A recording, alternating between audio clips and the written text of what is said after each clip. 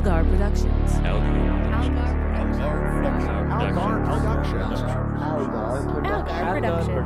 Algar Productions. You are listening to the Post-Atomic Horror Podcast with Ron Algar Watt and Matt Robotham.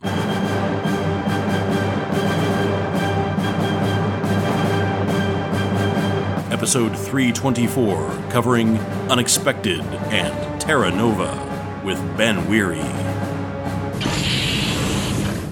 Hi, friends. After some difficulty figuring out how our hands work, we're here. Clapping is hard. It's the faith of the clap. You got faith of the hands, I guess.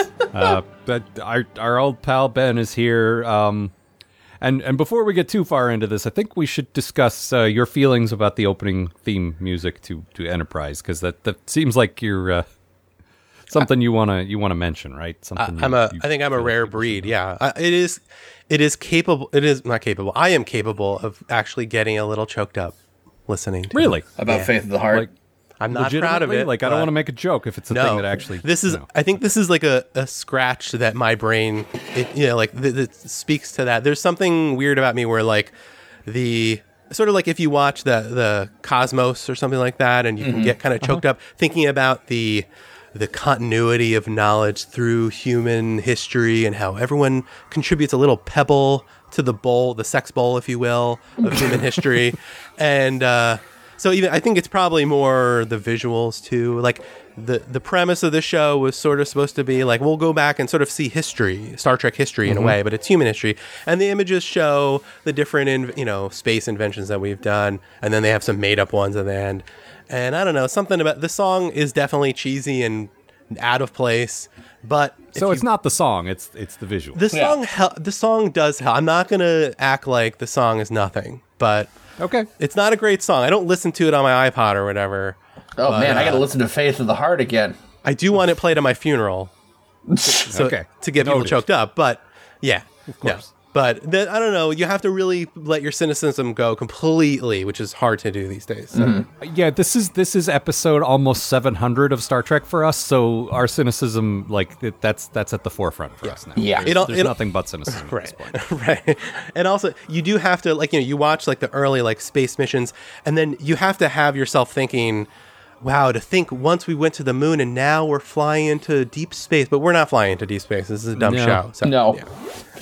Once we got a robot on Mars. Yeah, no. Once we went to the moon, and now we think about maybe going to the moon again someday. Maybe.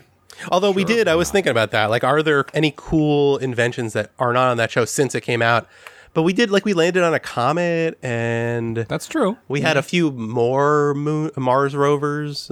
No, and we're spreading out into the solar system a little bit. We've got Cassini looking at Saturn. I think it's almost done transmitting, but. So there's some stuff, and the Voyager probes have left the solar system now. So there's a few things. Yeah, it would help if we had a new shuttle program, whatever that was going to be. But yeah. No, well, unfortunately, there's no gold in space that we know of. So right, we need to discover That's okay. trilithium. Once we get rid of money, that'll be okay. But yes, anyway. that's definitely the direction this country's going. All right then. So moving on. Speaking of cynicism. Why don't you tell us about the wonderful episode Unexpected? Unexpected. Well, I will start off and just say that the plot of this episode reminded me of old Simpsons, where you might start watching it and you don't know which episode it actually is because it starts on something completely different. Yeah, and then it pivots 75% of the way through, and it's like, oh, okay. It's like a Rube Goldberg machine of plot. So I guess this episode is actually about Mr. Burns going into space. Okay, then.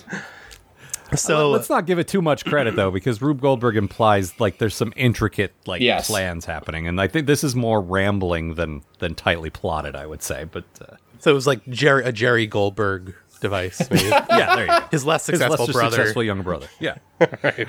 Anyway. So starts off. Captain Archer is taking an extra long shower in 0G. The rest of the crew is enjoying their usual continental breakfast buffet when the ship's systems start to go wrong. Way wrong. Like power fluctuation wrong. Turns out there's a small ship riding in Enterprise's wake, and that somehow caused problems like the replicators turning sparkling spring water into black sludge. It makes sense. It happened to me once. The ship was damaged. The ship in the wake, at least, was damaged, and they were using the Enterprise to recharge their something or whatever. In a sort of give a man a fish act of goodwill, Trip is sent over to repair the ship for them. He arrives after 3 hours in this chamber, stoned out of his mind, or tripping, if you will, to what looks like a cross between a high school rave and a lunar bowling night. Everyone's really friendly on the ship, especially the cute alien lady. She knows where all the right parts are. Parts of the ship, that is, the broken parts. Remember, he's there to fix the ship, not, sex. The next few days are a challenge, learning new technology in an alien environment, but with a little patience and understanding, Trip learns to overcome adversity and fix the ship. He even makes a new friend who shares some amazing experiences from her culture, like wall food and bowls of pebbles. Trip returns to the Enterprise with a renewed sense of their mission, and the crew takes off for new adventures. So that, I think it was one of my... wait. There's more. Yeah, there's something on Trip's wrist.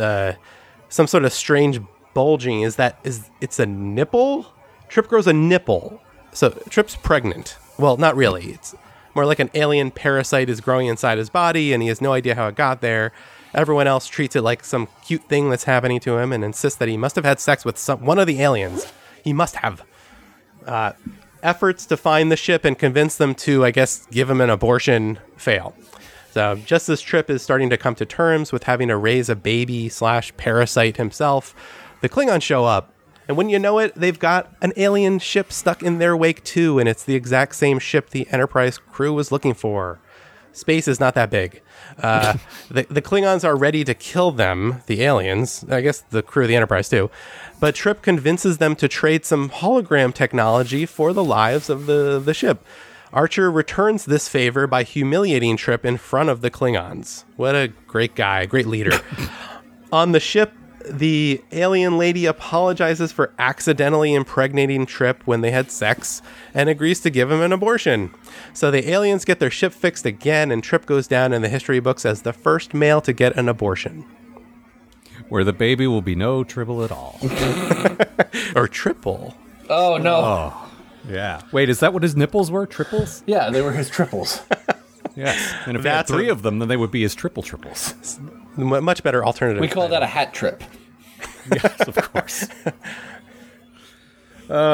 So yeah, when I heard this was the one that Trip gets pregnant, and I knew this one was coming, and it did not feel like an early season 1 premise to me. It feels like we're late in the series, we're out of ideas. What if Trip gets pregnant? That should be good for a couple of laughs.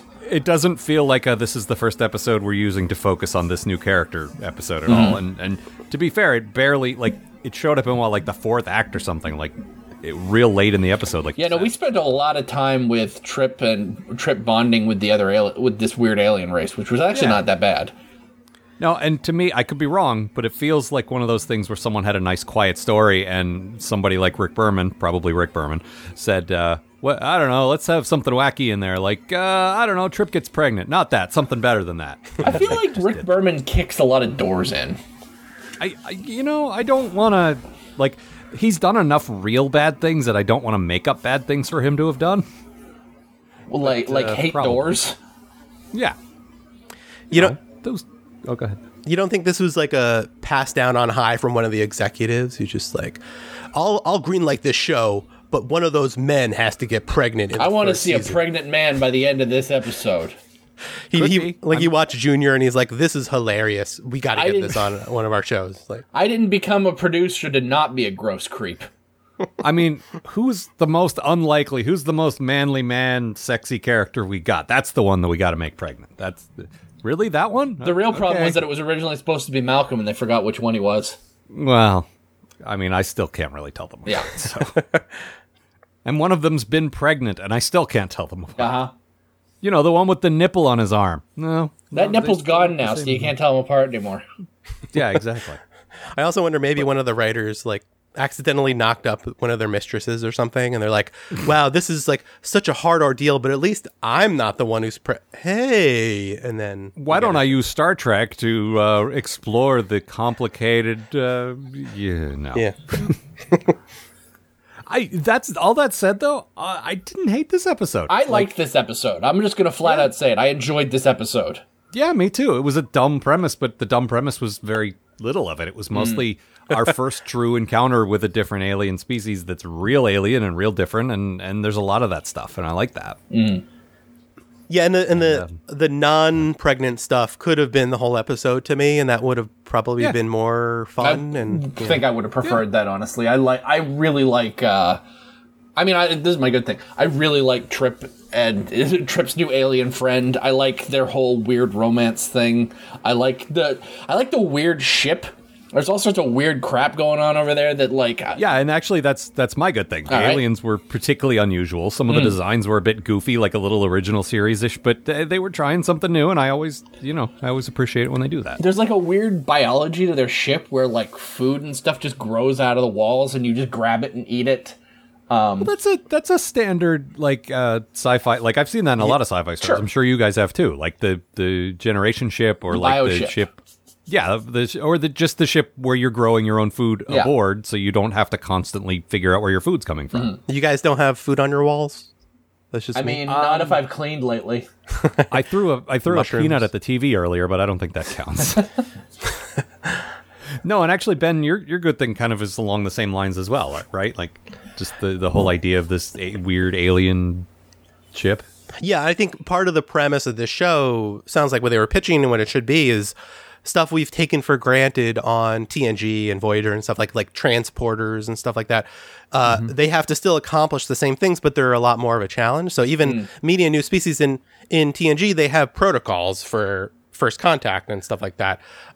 This maybe they don't so much, and I would have liked to see even how maybe some of the challenges would lead to like a policy or something like that. You know, the fun bureaucratic side of Star Trek. Like in the future, we should probably get this information first. Like, how do they have sex? That should be in our welcome package or something.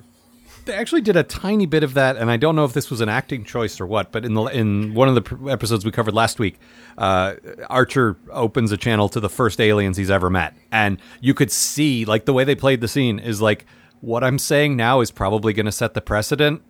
We're from Earth and peace. Fuck, I fucked this all up.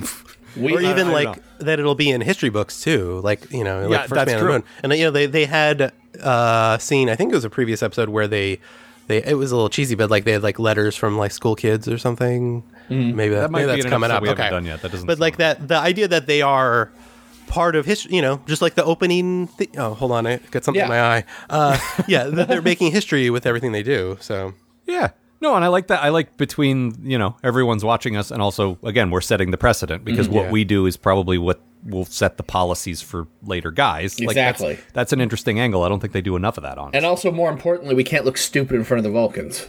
Yeah, there's definitely that. Definitely that. Pride of the heart. Is that the second verse? Yes. I got for pride. The single release that came out. Yeah, of course. And then there's the Christmas version. But no, there's a lot of just weird stuff. Like, he's got to decompress. I think you mentioned this for like 3 hours because something about the ship gives him a headache. He can't quite perceive things correctly. He's got to do like an alien version of the Simon game just to get the basic, like, okay, this is a blue light. So now I can kind of comprehend what blue is. Yeah, I like that kind of, I love that kind of stuff. I love when aliens are not just humans who act like people from different parts of Earth, but are actually fucking weird. There's a big fish tank full of eels for no reason. There's probably a reason. I'm sure there's a reason, but they don't tell us what it is, and I love that they don't tell us what it is. Okay, but if the story were reversed and she was exploring the Enterprise, there'd just be a dog for no reason. Yep. Yeah. What was your bad thing? So why on earth does Trip start growing arm nipples? Like, he has perfectly functional regular nipples. Shouldn't he, like, start growing boobs? Or like, are they perfectly functional though? Or, I mean, as far as I know, like, from what I know of nipples, if you work them long enough, eventually milk will come out of them. Well, we're watching this in glorious high def. This is the first Star Trek series shot in full high def, so you can read Dr. Phlox's medical charts, and they do say nipples functioning perfectly. Yep. Also, underneath, if you look way in the background, it says, and underneath it says gross. No, that's just your editorializing that. You think the human body is gross. The human body is gross. I think history will check me out on that one. And shameful, too. Yes, obviously. But, like, the arm nipples didn't bother me because I think they were going for kind of a body horror thing. I mean, they were definitely going for a body horror type of thing. I just think the arm is a weird place to put them, because the idea is... But they're aliens. The idea is that the alien baby is gonna nurse on them. But, like, what's coming out of there? Does the baby drink blood or arm marrow? Like... I assume if it's a nipple, it's there to get milk out of. Like, that's the function of all nipples. Well, you can't everywhere. assume that because these people looked more lizardy than the mammalian, so maybe not. I don't know. I mean, Maybe I don't eels know. come out of there or something. Yeah. You're They're also all nipple eels. Yeah. Man, Just I would covered in love nipples. to. I would love to see the scene where giant eels burst forth from Trip's arm nipples. Yeah. That was an incubator. If it had taken them if like there's anyone one out there extra doing day. fan art for us, If it had taken them one extra day to find that ship, this would be a very different episode. Well, you had mentioned, Ben, you thought maybe he would end up growing nipples all over himself and just be covered in nursing babies. And that strange bulging would just have burst open, and then just 1,000 little lizard babies would come out and just suckle onto every part of his body. Yeah. Like tiny baby spiders. Yes. oh, good. That's some excellent nightmare fuel there, Al. Thanks for that. And I was It's also supposed to be thinking, body horror. I was trying to think like the biology of this made-up thing. And also, I mean, it's cross-species, so who knows what like accidental effects it have, but it could be like the baby / parasite is put in there, and then the baby is secreting things that cause the body to do things. So like maybe these aliens don't have regular breasts with nipples, so Yeah, maybe it's they have not a to grow nipple. them. Maybe that's just the closest thing to what we think it is or something. And it's induced by the baby as opposed to like, because the baby wouldn't be like, oh, they already got nipples, I'm good, just wait. Or maybe it's like sending messages to like the DNA to grow stuff that it already knows how to grow. And like, the DNA already has the pattern for a nipple, so let's just grow a nipple. Here, now you got That's more not right. nipples. Yeah. Yeah. It could be like I'm willing to cut it a lot of slack for just being alien and weird and not, if he grew boobs, I think that would be stupid. Like arm nipple is way better than him growing boobs. I'm just looking at it and it's like, why the arm? Why not? Because there aren't a lot of parts of his body that he could expose for a laugh and have it be, like work in the scene. Yeah, they can't be Like like, a butt nipple, then, what's I this got bump face on my nipples. penis? Yeah, exactly. Ben, what was your bad thing? My bad thing. I thought the tone. I get what they were going for, but the pregnancy stuff. I would have kind of cut it all out. Maybe make it its own episode with a different premise. But I think I liked the first half and the idea of the first half so much that the bad thing was just all the pregnancy. Yeah, I can see that. No, and they did a couple of, they didn't do nearly as many cheap jokes as I thought they were going. Like, I No, thought I the was whole expecting thing was this going to to be, be- a man is pregnant, Yeah. what? And they hardly did any of that. No, I was expecting this would be real rough. He got moody, and that was about it. Like, And he there started- wasn't a lot of... Oh, go ahead. He had maternal thoughts. Yeah. Yeah. Yeah, but I'm thinking about safety rails and Right. stuff, and but he's getting real moody about it, like getting real angry, lashing out at people Right. and stuff like that, and that's a little dumb. And he was eating more than he should have, and that was about all. So it's, not And strangely, the safety concerns he had, one of them like was a legitimate concern, but the other crew member was like gaslighting him, like what? Who would What are put you their hand talking about? there? Like it's a handrail. Yeah, Of we course could see from the camera angle that absolutely you could squish your fingers This like is an that. Like, incredibly dangerous handrail, and this elevator goes very fast. also, fucking Trip is the head of engineering. If he says that to a lower crewman, they shouldn't be questioning him. They should say, "Yes, sir, I'll fix that," because Yeah, he's right. the boss. What you talking about? I don't have to make no elevator changes. No, you do. I'm your boss. Yeah, see, this is what you get when you start allowing conflict within the crew. You get back Yeah, that's talk. true. You can't- Roddenberry knew he was just trying to stop back talk from lower officers. Also, Roddenberry wanted more nipples in the show, so be careful what you wish for, Gene. This is not exactly. This was not exactly what he had in mind. Well, this isn't exactly what I had in mind. Oops, I got Kermit the Frog eggs on my here. sweater vest. So my bad. Ocean breeze soap. Gets me every time. Yep. So, ride a bicycle. my bad thing. Okay, so we're 5 episodes into this show. 4 if you count the pilot as one thing and not two. But 5 episodes in before a fucking holodeck showed up, and nobody would shut up about it. It was like early next gen where they're like, "Oh my god, this is all projected with light. This is amazing." Oh my god. Okay, so the second it showed up, I'm like, seriously? Yeah. I went and looked. I'm like, okay, we're literally 4 hours and 15 minutes into Enterprise, and this is how long it took for a fucking holodeck to show up. No, coming right off Voyager, we both were just like, well, thank God there's not going to be any holodecks. Like, that's one trope they can't, like, they'll fall into a lot of the tired cliches, I'm sure, but this is one that is no longer available to them, at least. I told you they'd find a fucking way to get a fucking holodeck into this show. No, and you or I or both of us said something on Twitter, and one of our listeners said, this is the only time. It doesn't matter. Like, no. First of all, there's only 97 episodes, so this is already 1% of the show. Yep. But second, it doesn't matter. It's because it happened so soon. It just and it's even so sick of the holodeck. It's even more cliche too, because in a deleted scene, we find out that the safety protocols had been disabled, and that's how he got pregnant. They had pregnancy safety protocols. So the safety protocols just automatically put a condom on you? Yes, but they fail. Nice. Man, supposed to be wearing gloves. Well, no glove, no love, right? And I think this is like, I think the show is going to do this more. And in some ways, worse ways. But yeah, this is like the having their cake and eat it too, because they want to go back and bridge the gap, but they still want to show all these cool stuff that people liked about the old shows, and you can't have both. No, you can't. And the thing is, and Ben, I doubt you watched every episode of Voyager concurrently because with why us. Would like, you? You're a sane person. No, I'm saying like recently, like you're not suffering from the same holodeck fatigue as we are at this point, I would imagine. I grow holodeck fatigue. We are so sick of it. Just enough with the fucking holodeck. Yeah, no, we get it. Yeah. We get it, Star Trek. You want to make a cowboy episode. Yeah, we get it. Your fanciful setting is not fanciful enough, and you have to create a whole other escape world because space isn't cool enough for you. I guess. Oh my god. That's what annoys me. Is like, this is the ultimate premise. You can do anything you want and go anywhere you want, and you just make a room where they go so they don't have to think about that. Mm-hmm. Why? Why would you do that? I think that's about enough space adventures for today. Yeah, even though we've established that the universe is infinite and there's Earth parallel planets, if we run on a budget and we want to do a Western episode or whatever, we'll just go into a room and pretend. Yeah, no, that's boring. You're boring people. It's also weird too, because in a way, like, what is the holodeck? The holodeck is essentially a tool, and it has kind of two functions, like to help them relax, and then potentially to help them solve problems and do simulations and stuff like that. But yeah, we've seen it is both. But they milk that tool. Like, they didn't. How many episodes about the tricorder did they have? Like, the tricorders have all gone wrong. They're all reading the wrong substance. So pregnant. All right, you guys got anything else about this episode? Or are you ready to press forward? I think we're good.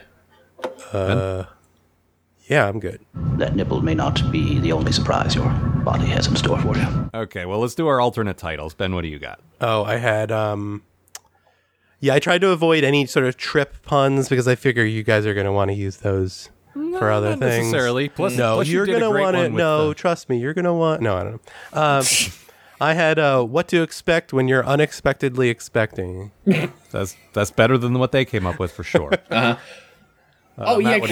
that's something I want to mention. Unexpected is a terrible title for this. It's a pretty terrible title. What did you come up with?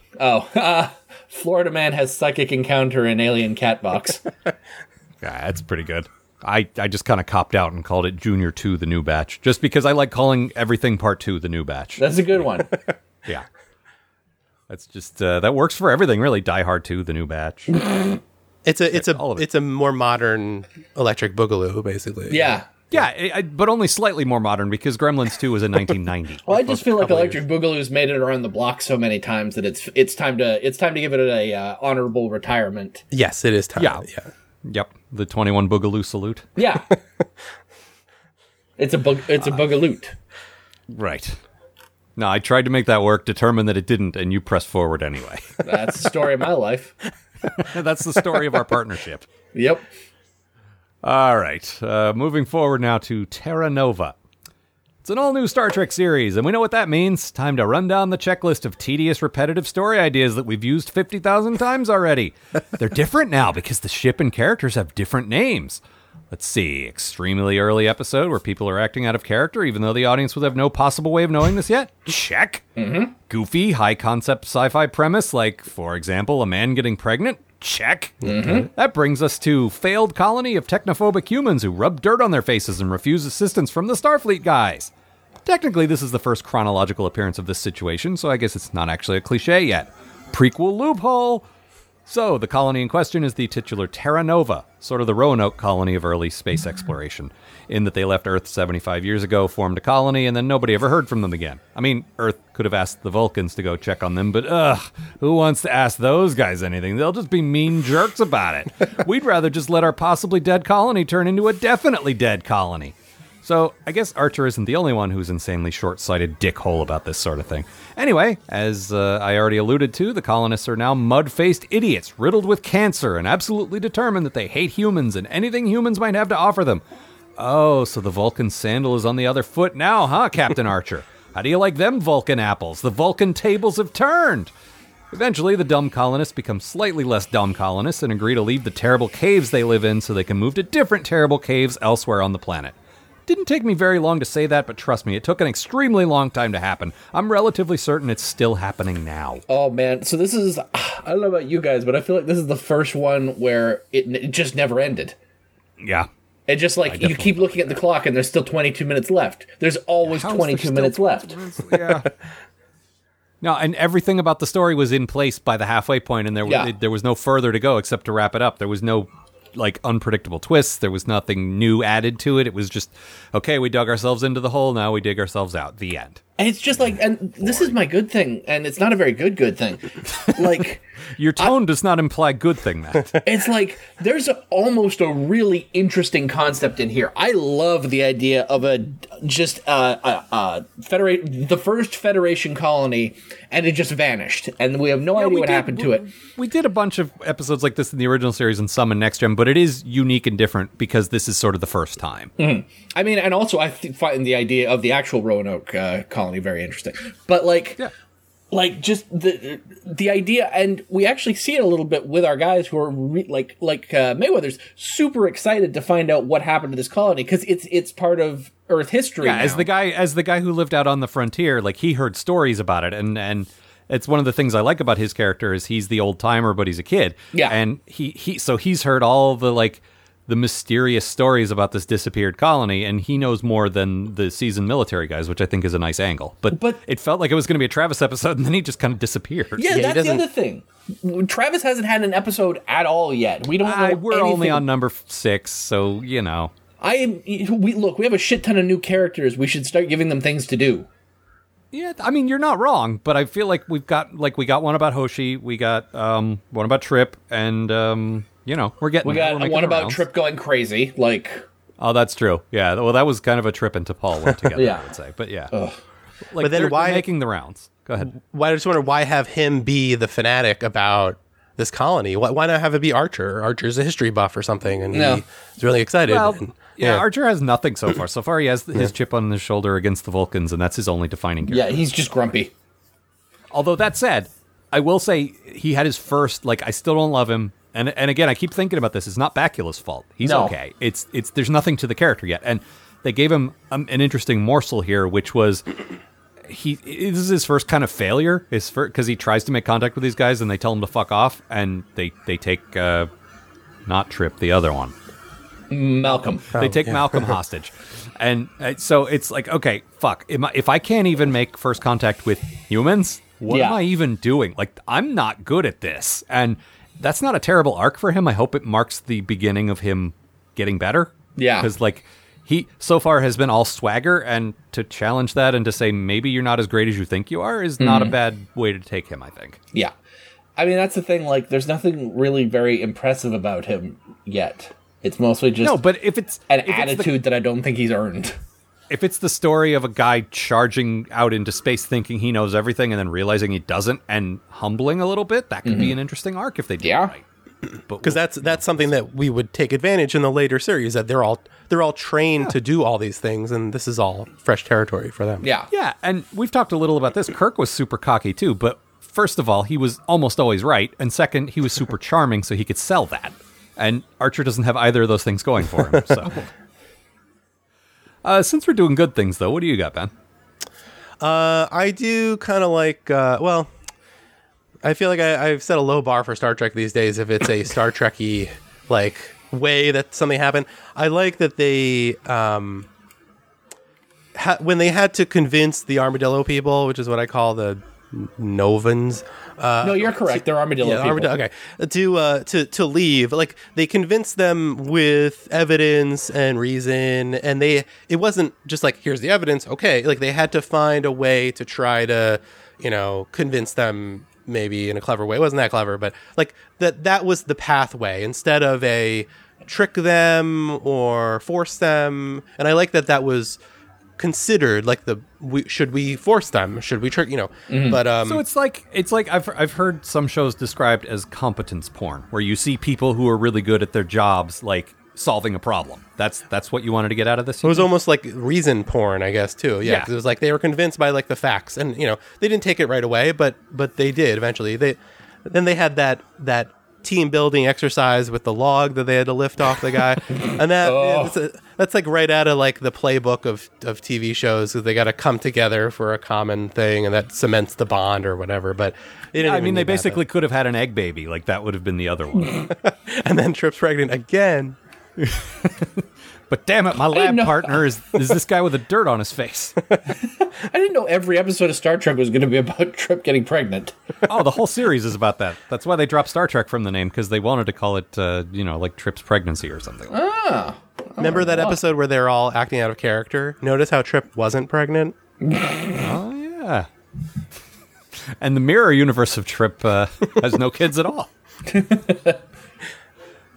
No, you're right that there were some good, just like, because I do like on a Star Trek show when they do a good job of showing all these people are supposed to be the best at their jobs and seeing them all chip in and solve a problem the right way. Like, and really move a log. Yeah, that can be interesting to watch unless they're moving a log. I mentioned this at the time. They have trouble with a problem that Lassie solved every week. That's true. Lassie didn't have a ray gun, though, so, I mean, they got one up on Lassie for that. Yeah, no, that would have been show would have been incredible. And the episodes of Lassie would be over in like 2 seconds. Bark, bark, pew! Oh, we're done. It's a common complaint of Lassie, but still. What's wrong, Lassie? Has little Timmy been vaporized? Again? This is the 6th Timmy. Well, time to send out for another Timmy. What was your bad thing, Matt? Oh, yeah. So Archer's plan to bring the Terra Novans back to Earth and civilize them is just another fucking disgusting example of Starfleet philosophy. Make them all more like Earth. It's really insulting that even this early in the pre-Federation history, we just assume we know better than everyone else we've ever fucking met because we're so goddamn advanced.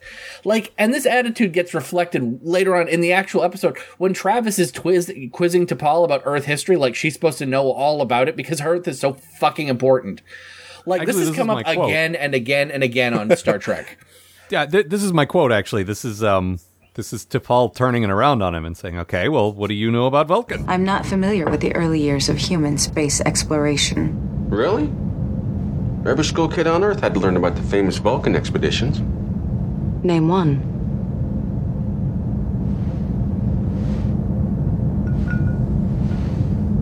History was never my best subject. Exactly. And I kind of like that. So far, I think we're really supposed to sympathize with the Earth guys because Vulcans are, like, arrogant or whatever, but I usually sympathize with the Vulcans. No, there's a, like, Archer's basically fucking losing it. Like, no, we're taking these people back to Earth, we're going to show them their birthright. These aren't aliens, they're Earth people, they're special. And T'Pol's like, what the fuck are they going to do? Learn Earth history? Like, they've been here for 3 generations. Like, they don't know shit about Earth other than that they fucking hate you people. Yeah. They have a whole culture here. Like, they're doing fine. They don't need your help. Yep. Except they're going to die. But. Well, okay, yes. They need your help with the radiation problem. Yeah. That's fine. But other than that, fucking, like, get the fuck out of here and leave them to do their thing. Yeah, leave poor Akari alone. Yeah. When I like that they had to sort of keep pushing, like the easy answer, I mean, it wasn't going to be easy, but the easy answer would be to just take them on the ship and bring them back to Earth and find a nice cave for them. But then they had to keep pushing look outside of the box kind of thing and find another solution, which seemed like a duh solution, like elsewhere on the planet. Let's just Oh, move look, them there, another but- cave. Okay. Yeah, Right. there's plenty more caves. This planet's lousy with armadillos for you to eat. They could relocate the armadillos. They don't have any culture that's going to be disrupted. So That you know of. I mean, have you even tried communicate? Have you maybe had Hoshi run the armadillo speak through the Universal Translator? Because they actually have a beautiful, nuanced culture. Yeah, they have a rich oral tradition. I'm ashamed. I'm just as hypocritical as Trip was at the Yep. beginning. Yeah. Now you've learned a lesson. You're a bad person and you should feel bad. I take issue with you guys calling them the armadillo people because they ate armadillos and they didn't eat each other. Like, they can't be the armadillo people because they're the people who eat armadillos. It's a different thing. Like, the How else logic do you doesn't name track a at all. people? No, their culture is all based around the worship and eating of armadillos. You are And what you playing eat. of them on little flutes. Yes. Okay. That's Yeah, fair. if you play someone's skull as a flute, I think you're that people. So they've appropriated the entire body of the armadillo and also taken their name. Exactly. They use every part, even the name. I can pretty much guarantee I've never said armadillo in my entire life as much as I have in the past 10 minutes. Well, between armadillo and nipple, there's Yep. like, yeah. Oh, I've definitely said nipple more than more than this.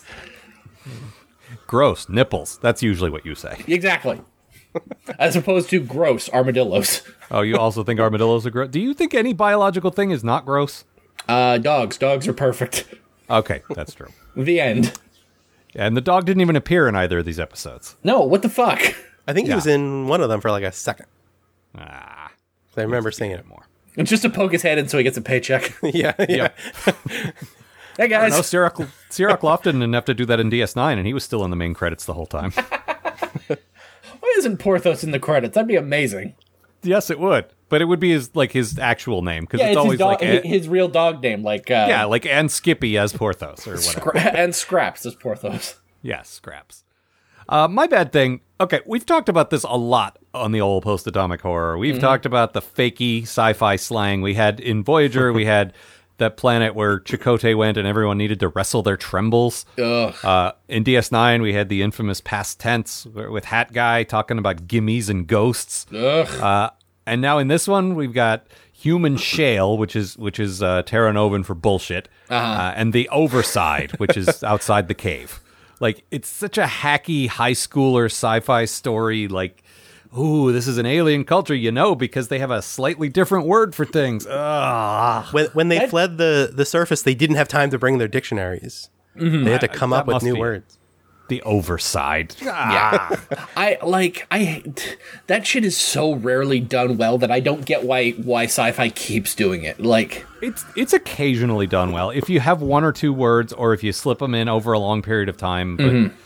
But in an episode like this where it's all like they want to have it both ways. If there were untranslatable words that they had created, that would be interesting. But they're all just like compound words built on words we already know. yeah.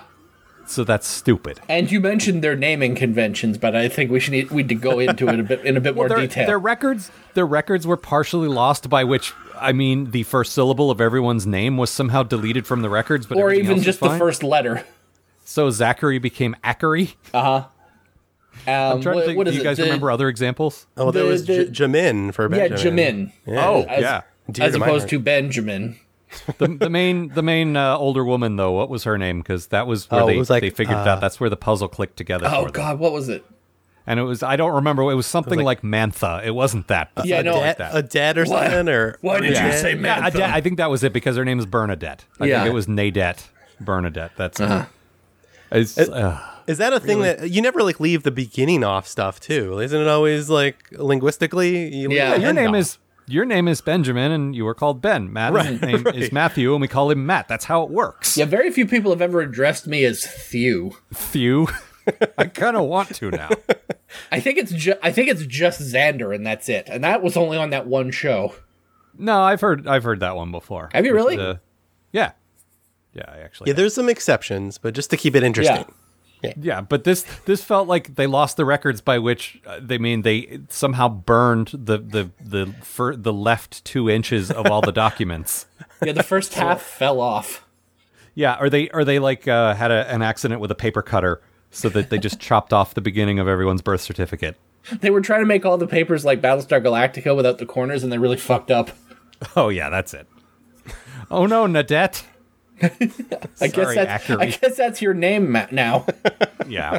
No, and this is a thing that bothers me and Matt, and I don't know.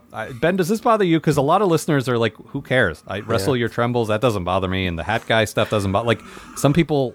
Well, everybody loves Hat Guy. Where do you fall on this issue?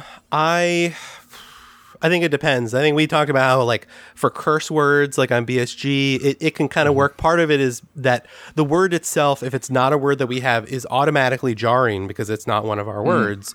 It can't help us stand out. But a curse is supposed to stand out, and it's sort of like, it's okay. I do like, there's been a few, I'm trying to think of what they were now, a few comic books that I remember. Oh, like Alan Moore had a sequel series to the Crossed comics, and where he basically took the English language and sort of tried to forward extrapolate it, but it wasn't that they swap out words. It was that words become like portmanteaus of other things, and phonetically, the way some words sound become, through a game of telephone, other words. And it was a chore to read because you have to kind of translate it, but it was sort of fascinating. That I'm more into. You would never see that on like a network show because it would be indecipherable. Somebody like Alan Moore probably, like, knowing that guy and his writing technique, probably spent a month coming up with a whole definitely dictionary, like a Tolkien-esque. Yeah, exactly. Like that was the fun, I think, of writing that for him. But like that kind of stuff I'm more interested in. There was another comic called Spaceman that was like 50 years. And the language is a little pigeony, but a little also just like the evolution of language. And it sort of adds to the culture shock of a modern person reading this, because you're like, oh my God, like if I got transported to the future, I have no idea what anyone's saying. But in this case, I wonder if they had gone that direction with this. And because like part of the mystery could have been that we don't know these are humans. Well, they played with that at the beginning, but then they immediately discarded it. Yeah. Right, exactly. So like that could have been a big discovery, and we realized, oh yeah, the language they're speaking, it's not just the translate. I don't know, but it, like this is actually English. How cool would that have been? The fact that we have a translator on board, like, whereas we haven't before, like that's Hoshi's whole job. That would give her something to do, and she could be like, guys, this is English. I mean, I could try to guess what it means, but without cultural context, I got no idea. The words are all words. Yeah. That could be interesting. Yeah. But then part of the convincing of them would be to try to convince them in their language, or with their they speak. Yeah, like Darmok. Exactly. Yeah. But, that was dumber, was a good episode. This more muddy. Yeah. Ugh. I hate it so much. What was your... Oh, no, you did your bad thing. Is that all we have? I didn't do my bad thing. Oh, didn't you? What's your bad thing, Ben? I talked about bad things, but they weren't my bad. Oh, sorry. Yeah, please. There are many bad things. This one is mine. I thought of early in the episode because it, like, the premise to me, this is a good premise, like sort of cliche or not. This has potential. But then the way they lay out what the mystery is in the beginning was just like sort of dumb. Everyone kind of acts dumb. Like in the beginning, they get a satellite shot of the town, and then they're like, "Oh, it's a ghost town," even though I don't know how you tell that from a satellite shot. Yeah, from Google Maps. And then they send a record. They contact them like, "Hey, I'm the Enterprise. Are you guys there?" And then no response. So now let's check for biosigns. Like, why don't you check for biosigns like first? That's the first thing you should be doing. Yeah, that should happen automatically. It should be automated. I've noticed that a lot. So, like, as Enterprise has gone on, it like they always fuck up going down to the planet. Any time an episode's plot is driven by the fact that someone didn't do things the right way, like that's just lazy writing to me. That's just, oops, missed a step, and now we're in trouble. Ugh. And then I didn't really understand why they were waiting for this Warp 5 ship to check this out. Like, because, like, I guess there was some resistance from the colony. They would threaten to shoot ships that came in orbit. But, like, look, there's a Mars rover in the opening theme. Like, send a rover there, or a robot, or a probe, just to find out what happened. But otherwise, like... This is like waiting for like the car to be invented to find out what happened to the Donner Party. It's been 75 years. You could send something, Yeah. Well, it's like I said in my summary. You could send the Vulcans. Oh, but better not ask them. We don't like that. We don't like owing the Vulcans favors. God, we hate them. We hate them so much. They're the bad guys of the show. I think you mentioned that before, sir. We're quite clear on your feelings of Vulcan. I really like the vest. I gathered. What do you got for an alternate title then? This is a long one. I think it deserves it though. Yeah, So this is, I tried to go for like an Indiana Jones exciting. So the search for the lost people who have something on their face. Yeah, right there. Almost got it. A little to your left. Okay, you got it. I would love to see that title come up on the screen. Just maybe even having to scroll it to show the whole thing. Keeps going. Yep. Just like watching a Star Wars opening crawl. That'd be great. Matt, what do you got? Croatoa Medillo. So you went sort of a Sci-fi original movie with it. Yep. I went more sort of a 60s pulp thing with the mud-faced people from Planet Dirt. In case we hadn't mentioned, I'm pretty sure we had, but these people just like that was their design, was just covered in mud. Just rub mud on their face. They're done. They had such a Matt. You called them the proto-Maquis, and that definitely they really kind of are. That similar philosophy of "fuck you, we don't want to leave." We know we can get you to a better place. No, this is our place, but there's a better place. No, we don't want it.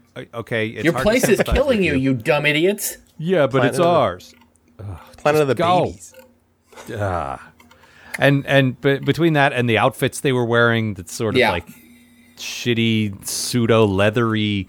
But they all look like we were talking. It should have been more like the skins from, I don't know, armadillos probably, but then like leftover clothes from the original colonists, and then maybe some repurposed props. Like it should have been all pieced together, and it looked like they just went to like the like a cosplay website and just bought standard grubby rebel outfits, because they all have the exact same design, and they obviously have like patterns woven into them. A lot of them to me really look like old Ninja Turtle action figure armor. Yeah. Huh. Like a lot of everything looked like turtle shells, like strapped onto different parts of the body and then just painted gold.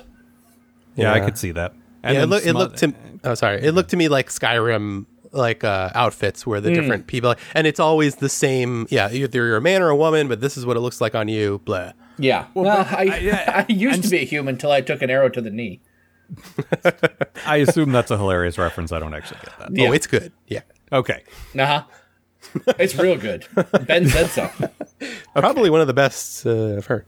Well, I mean, if both of you say so, then I have no reason to doubt that. Story checks out. Star Trek has this, and I talk like Rick Berman era Star Trek has this like standard cardboard cutout version of like if you're living on a filthy planet. Like it started with Farpoint because you had the guys in the post-atomic horror. You had like the post World War III shitty like grubby guys in the courtroom who look like that, and you'd always come back to these planets over the course of Next Gen, a little bit in DS9, a lot in Voyager. The planets with like the steel girders and the flaming trash cans, and they were all always dressed exactly like this. It's like they all have their own uniforms. Like they're sort of, because the post-atomic horror people, they're wearing their issued post-atomic horror uniforms. Yeah, it's supposed to be the post-apocalypse. It's supposed to be like the real like grubby, like this is all that's left of humanity thing, but they all just look like they're wearing the same thing, like different sizes of the same thing. They still have a bureaucracy. They just can't create as good a uniforms as they used to. So really just World War III wiped out like fashion design. Everything else is still fine. Courts are still fine. And the military still exists, and all that stuff's still there. Mm-hmm. Yeah, just a slight dip in quality. Yeah, but the infrastructure's all fine. Right. Hence the horror, I guess. Yeah, well, yeah. We still got to wear uniforms? What a post-atomic horror. How come we never turn to the camera and say the name of the show? Like, we should I think part of it is that we don't have cameras, but... all your listeners are like, oh, now I get the name. All right. The thing is, we thought the name sounded kind of okay, but then when Vishal made our logo and he put a hidden enterprise in there, it's like, okay, well, we're never changing that name. Yeah, basically. Like the O and the H make a ship. Yeah, okay, that's our name forever. Mm-hmm. So cool. Which actually is a beautiful segue into the fact that we can now offer logo T-shirts again. Yes, we can. For the first time in years, we have found a source for that. Our friends at Real Printing. And if you go to algar.com/store, that's one way to get to it, or just go to postatomichorror.com. I put a link at the top. It's pinned to the top. You can order T-shirts with the logo, either just splashed across the whole chest. There's also one where it's kind of off to one side, like where a pocket would be. And they come in black or the standard like primary original series colors. Yeah, and, they look real good. Yeah, they do. And they're basically like the uniform for the listeners. Mm-hmm. Yeah, exactly. Well, when we offered them before, it wasn't my idea. Somebody said, "Why don't you offer them in the blue and gold and red?" And I was like, "That is a great idea." And I've seen all three of those like out in the world, and they look great. Like, our logo works on all three of those, so it's really cool. And we will get a cut of that. And since the logo was designed by Vishal, basically the money will just go to him. So buy a shirt, and we never actually paid him to do the logo. He did it for nothing. So we'd love to give him a few bucks. So yes. Get a shirt, get Vishal paid. That would all be great. Yeah. And speaking of plugs, Ben, you've got some big news, don't you? Yeah. I have a comic that I make. I've been making for a few years. It's if you like comic books and you like a combination of sort of like heady office politics mixed with immature poop humor, you might like my comic. It's called Poop Office, and it's about poop that work in an office. So all the stuff you can imagine. They use number 2 pencils a lot and print out stuff from their computers, stuff like that. Mm-hmm. It's very high-minded stuff. But I have coming out in September. If you're listening in September, I will have a big collection. It's like 250 pages, a huge dump of all the issues, plus a whole bunch of like extra stuff. I've been out of work for many months, and all I've been doing is creating like bonus stuff and other crap for this collection. So that's going to be coming out. You can find it on my website. I publish through a company that's me too, called Naked Grape Comics. So you can go to nakedgrapecomics.com, or you can just go to poopoffice.com. And that'll be September, very reasonably priced. Excellent. Yeah. Mm-hmm. And is that digital or print or both? It's going to be both. Excellent. Yeah, there'll be print. The print will be black and white, which I think looks awesome. The digital will be full color. And both reasonable. I can't stress the reasonably priced enough. And also, I don't have a job. I'm unemployed, so yeah. So money. like the previous plug, buy it to enjoy it. Also, buy it to help out the person who made it. Yeah. Absolutely. Help me. Please help. All right, so that's all for this time. Next week, I don't exactly know what to expect, but Andorian is in one of the titles, and if we're lucky, maybe Jeffrey Combs. We'll see what happens. Some sort of incident might occur, perhaps. Maybe, I don't know. Well, I know we like our favorite character actor. Matt, can I speak for you there as well? Yes, you can. Yeah, our favorite character actor throughout Star Trek has been Jeffrey Combs, who played Weyoun and Brunt on DS9. He briefly popped up in Voyager. He was kind of wasted there, but I know he's an Andorian at some point. I don't know if this is his episode or not, but hopefully, fingers crossed. Mm-hmm. So looking forward to that. Yeah. And so that's all for this time. All right. See you, folks. The Post-Atomic Horror Podcast is a co-production of Ron Algar Watt and Matt Robotham. Copyright 2017. Please don't sue us. We're still just doing this.